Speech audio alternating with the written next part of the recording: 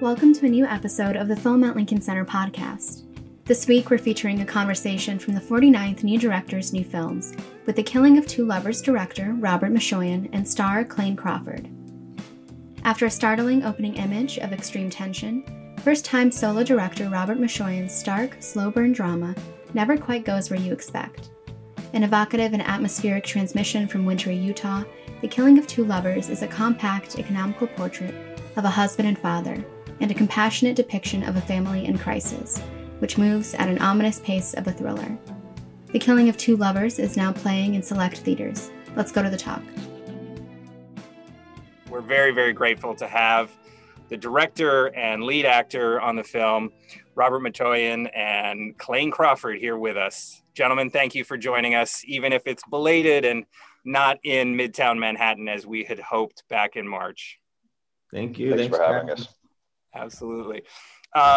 So Robert, before we dive in, I did a little background research and discovered that we share a somewhat common origin story. I grew up in Seaside, California, which is Central Coast, and you're from King City and went to CUSMUC, Monterey Bay, right? Which is actually partly in Seaside, I think. Yeah, it's basically in Seaside. That's really cool. I didn't know you came from there. Yeah. You're not the first person I've discovered. The director of The Old Guard, Ms. Prince Bythewood, also grew up on the Monterey Peninsula in Central California. So small world, but actually I found kind of relevant for what we'll be talking a little bit about today. And, just to give you a sense of how long I've been a fan of this film, when I first saw it, there was, another film that was kind of deep in my consciousness because we were honoring Laura Dern this time last year. And so I was like, when I saw your film, I was like, oh my God, it's like Marriage Story, but make it rural and a little bit more intense. I'm wondering if you could just talk about, setting this story. I think you said it in Utah, and I know that you worked with the Sundance Institute where the film premiered, I think, on the development of it. Can you just talk about finding that location and working to really integrate it into the landscape there? Yeah, I'd say writing about where I kind of live is pretty critical in my process of filmmaking. And Clayne and I were actually working on another project that we were attempting to get off the ground. And I have recently, in the last 5 years now, moved to Utah. And there's a painter, Brian Kerchiznik, who I met through a few friends that had a studio down in this little town of Kanosh. And I just needed to go somewhere where I could not procrastinate. And they were like, you got to go to this place. There's not even a store. Like you can't even, I had to bring my food in kind of thing outside of this little mercantile. And so I was down there working on this project and, I would walk around to kind of get a little bit of exercise and relax the brain. And I passed the red brick house in that movie, which is funny. It wasn't like it was far away. It's like 2 blocks over from the place. But I took a picture and I sent it to Clayne and I said, this is where we're making this movie and this is where your character lives. And I started to talk to him about this couple. And it was really interesting because after the studio manager came over and I was like, hey, I'm thinking about this film, about this couple. And I started to explain this idea that I had for him. And he literally just pointed like this across the street. And he's like, there's the husband, and 2 houses down, he's all, there's the wife. Wow. And I was like, no way. And that felt like, sometimes you look for signs in the universe to tell you to proceed. And that felt like, oh, this has to happen. Awesome. So I finished that other project and then jumped right into kind of writing this one. And Clayne, David is just, such an incredibly compelling character, but on both ends of the spectrum, right? Like he's totally lovable and completely terrifying at moments. I'm wondering how you guys work through the balance of creating that. I think with life, that's kind of how we are as humans. We're capable of extremely horrific things and then great kindness, and at the same time. And I think a lot of times that's lost in cinema.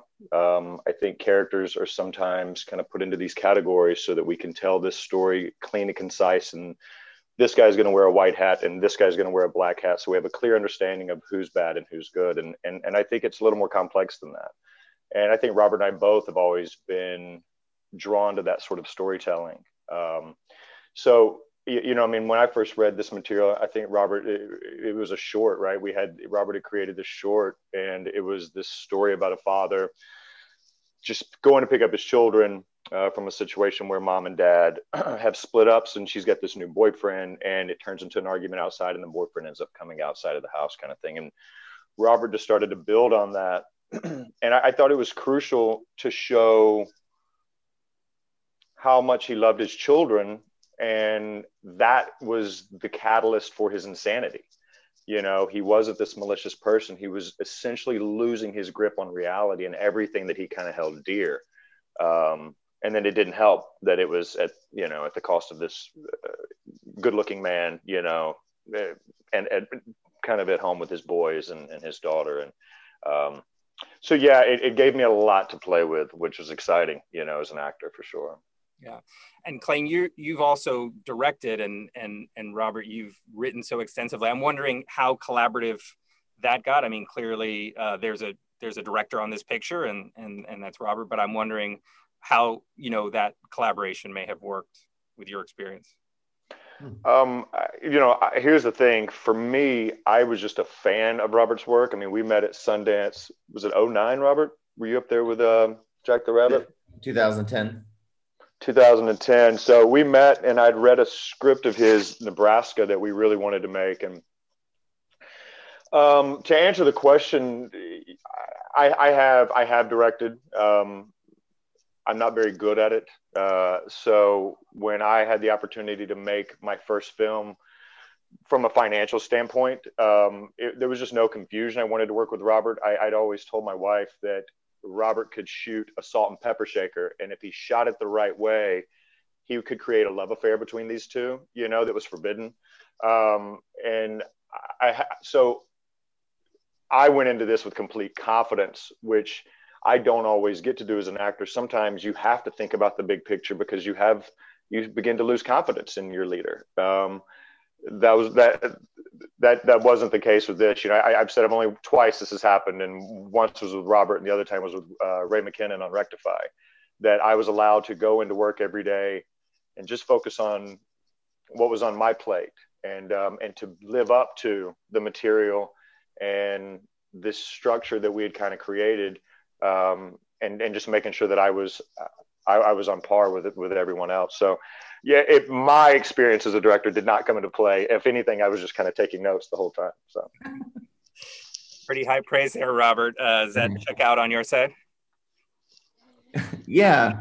I mean, I've worked a lot with non-actors, and this was a real exciting experience for me to get to like look at the boundaries of actors who have just this like tool, you know, this toolbox. A lot of times when you work with non-actors, your effort is to really get a performance to about where they are in real life. So it's an interesting approach, and it's something that I actually appreciated now looking back on having made films. Is I was learning this process with Rodrigo to make people's true self appear on camera, right? So what was interesting in getting an opportunity to work with Clayne is we talked a lot about David, and because he has this talent and this bag of tools that he can pull out, I'm not trying to coach Clayne into this performance. We're creating David. And that was really like exciting because for me, it was really, I think for both of us, but it was finding that thing that felt very real, just like non-actors. And then you have this actor who then can create that character and then work within that realism. And that was kind of neat to me. I mean, one of the things that shocked me a little bit with God Bless the Child, nobody believed that I wrote a script. They were like, no way, you didn't write a script. It's not possible. You didn't write a script. And I was like, I did. And they're like, no, you didn't. And so it was this weird, as a writer, I was like so offended. Right? So then we go to make Killing of Two Lovers, and I'm like, these are all known actors. They're all really amazing. And this, no one will question that. And then we were somewhere and they're like, well, how much is actually written? And I was like, what? You guys improv this entire movie. Yeah. And that was just, I've had to, in this context, take it as a compliment that we had successfully made the character so believable that people believed that what was being said was real. And so I since took it that way, but I really was like, there's no way people are going to not think there was a script here. I was like, it's Clayne, come on. I mean, knowing yourself that you had written the script and written, a really, well-researched, thought out one, and then have people believe that it doesn't exist. I actually think that's probably the highest compliment you could get, right? That it is so believably real. Hi, I'm Clinton Krute. And I'm Devika Girish. We're the editors of Film Comment. The Film Comment Letter is a new weekly digital newsletter featuring original film criticism and writing, including features, reviews, interviews, streaming picks, news, and more, by Film Comment's editors and contributors. Last week's letter featured an essay by Shawnee Enelo on the use of Shakespeare in Nomadland, a review of Michael Koreski's new book on the enchanting powers of movies and memory, a special playlist inspired by the Moroccan concert doc Trances, and some exclusive viewing recommendations. Sign up today at filmcomment.com to get the letter every week. Support independent film journalism. Support Film Comment. There are some characters in the film that I find equally as compelling as the humans you see on screen, and that is the light and the sound in the film. I mean, it is just a knockout, and one personal heartbreak that at this exact moment, folks won't be able to see it on a big screen with great stereo sound. Eventually, hopefully we can invite the film when we get our theaters back here. But talk, both of you, a little bit about that I mean, just blew me away. And Clayne, I almost thought that, they were almost scene partners for you in some ways, which you couldn't know as you were acting them, but how much of that were you potentially conscious of as you were working on set, knowing what might be coming in post-production, especially with the sound? As it related to sound, Robert had kind of given me an idea of what they were going to do. For me, the truck became another character, right? Mm-hmm. That was kind of his sanctuary. And I think some of that built to the sound design because, Robert, there was like 134 door shuts in this film. So the slamming and opening of these doors, it just seemed to fit, to kind of build that into the sound design. But as it relates to the image, again, Robert and Oscar had kind of discussed, because we had economic restrictions, on this film, and we didn't want the film to be a reflection of that. We wanted everything to be a conscious choice, and just kind of Robert seeing his storyboards and understanding that he was creating a living frame for us to kind of live within that frame. For an actor, it was the closest thing I've had to being on stage to where there was no worry about, okay, I need to, as an actor, you have to kind of pace your performance, even in each individual scene, not just the arc over the picture. You have to be aware of when they're going to come in for close-ups, and you don't want to blow it all on the big wide, and you have to kind of have an understanding of the way they're going to cut, knowing that Robert was going to allow these shots to breathe. It allowed your motor to really get going. A lot of times as an actor, it's like a Ferrari in downtown traffic, it's just zoom, boom, zoom, boom. And with this, you were really able to get the motor running, especially in the fight sequence at the end of the film. I think that was a 17-minute take. So there is no, after you say your first line, everything else is out the door, and you're just allowing the impulses to come to you, knowing what the dialogue is going to be to kind of express that. And that was a luxury that you never get on set. So I think it played into some of these, what I feel are just incredible performances, that coupled with the amount of rehearsal that we did for each individual scene.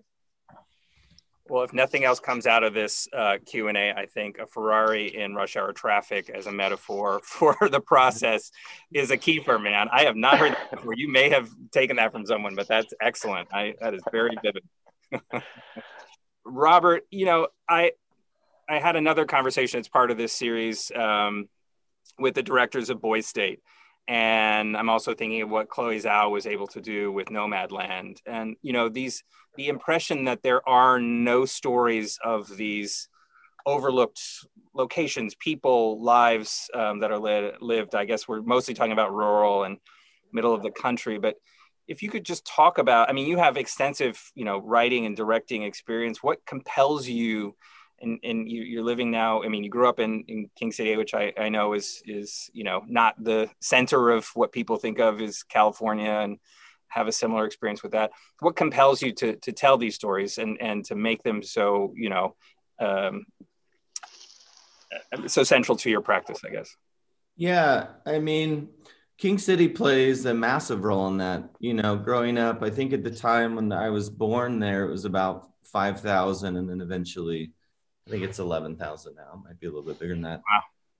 Wow. But that impacted, I experienced where people, I would say I grew up in a small town and people would be like, oh yeah, me too. And then it would be like Chico, California. And I'm like, that's 30,000 people, but they considered that small. And then the same thing, even now when I talk to people about where I grew up, they're like, where is that? And then I have to say, close to Monterey, and then they go, oh, that's really great.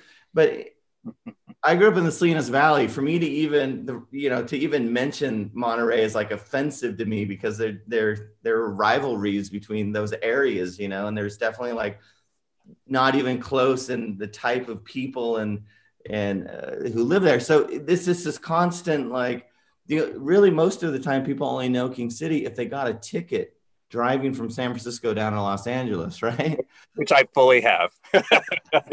It's that place you just, yeah. And so there's this forgotten element to it, even though Steinbeck was born there, right? And that, the Grapes of, his writing is about this area. There's still this forgotten element there. And I think that impacts me. I think I loved growing up there. I loved my friends who lived there, and the community was imperfect, completely imperfect, wrestled with the immigrant issue on field workers against like first, second generation Latinx people. It was complicated. It was a very complicated little town with good intentions. And I think that impacts greatly my writing, because oftentimes we're not represented well on screen. Like I'll read scripts sometimes and it will be like, the characters, your typical redneck. And I'm like, gosh, that becomes a really offensive term when it's used to just like disregard the layers of a human. And so I think in many ways, I like to write about that era, or that people, one, because I come from there, but one, because there's rich material. There's very interesting stories within that community that I think are important because I think, again, we can have this microcosm that tells a large, ends up being macro. That somebody referenced to me one time that, because Marriage Story had come out, and my response to them is, David and Nikki would never be able to write a $25,000 check to a lawyer, ever. That's not an option. I know people who work through their marriage because they couldn't afford the cost of divorce. And that's fascinating to me. It's like, wow, what situation are you in that's the reality? So I'm very interested in that richness. And I hope in a way that it's like people who live in these type of areas feel like that I'm telling their stories, that they feel heard. Yeah, absolutely. I can't help but remark that, the way this film, you probably had a plan for this film, right? Back in January. And we were part of that to welcome you here in New York. And I'm just wondering how 2020 has changed your perception of the film. And, I'm sure there was a certain amount of disappointment at first, but, perhaps there's also a chance for this film to explode in ways that wouldn't have been possible otherwise. But yeah, just your impressions on where we are now versus where we started. What feels like a long time ago. Yeah, that was really challenging. We were lucky enough to premiere at Sundance, which was a dream of Clayton and I's like 10 years ago. So it's like we got to live that dream, and then it just like COVID hit, And again, the new director's new film was also one of the things on my list. I posted yesterday, when I was in grad school, I dreamed of having work in the MoMA and being able to be associated with the MoMA. The dream happened, and then it was taken away. And I was like, that's not what? And then I'm so excited. You're still here. I'm sitting in the building. So yeah. So I was so excited to, again, get the email. But what was really challenging for us was we had friends who had films at South by that just like premieres were just like taken from them. So I have felt consistently in this weird conflicted space because I feel that we were blessed enough to get to have this premiere at Sundance. And I know people who didn't get to have their premieres. So it was hard to have this sorrow and be like, oh my gosh, this is like the best thing I've ever made. This culmination of Clayne and I, the first day on set, I was like, what if we hate each other? This is so weird. We've been friends for 10 years, talking about working together. And we go, take one. It's like, nope, let's go home. I'm going home. We've been working, So to find out that was real and, it was like the energy was there and the what we had dreamed of happening was happening. It is very difficult to kind of not have, but I have to constantly focus on my friends who just didn't get premieres. Where we're at, to be honest, I really don't know, and it's a little bit scary in many ways because independent cinema was already struggling, and it was struggling, and it's, in my opinion, it's not a struggle that people don't want to hear these stories.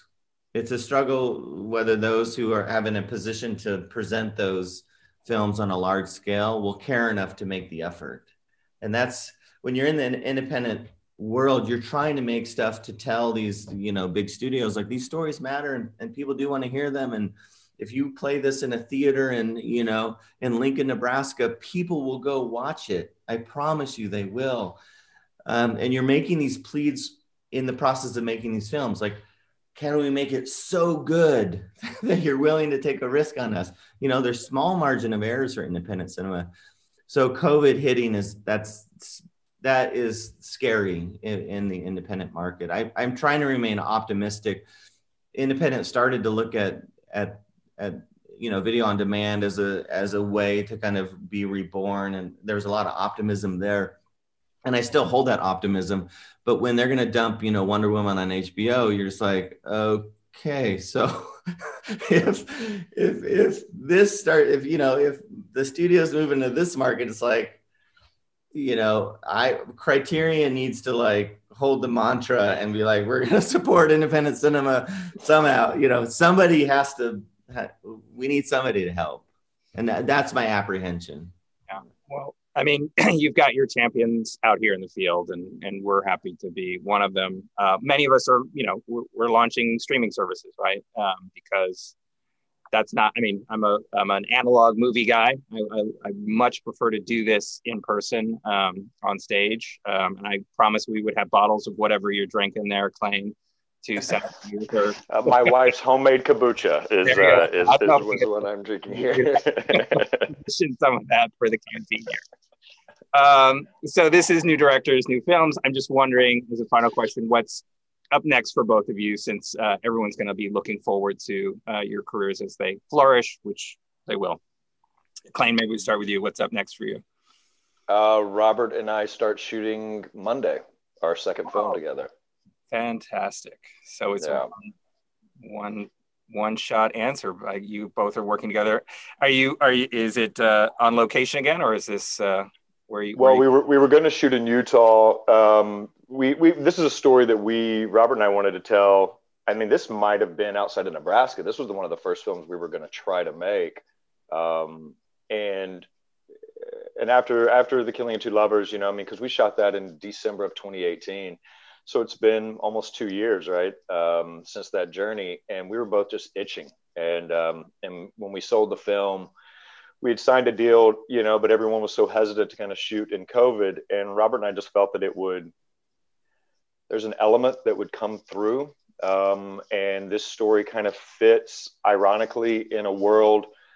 Robert wrote the script in 2008 after the economic crisis, and it felt like now it's about a husband and wife that moved to a rural community, and they're trying to start their life here and find a way of sustainability. And how can they kind of learn to live off the land in a sense while keeping their 9-to-5s, but starting to learn how to can and garden and so forth.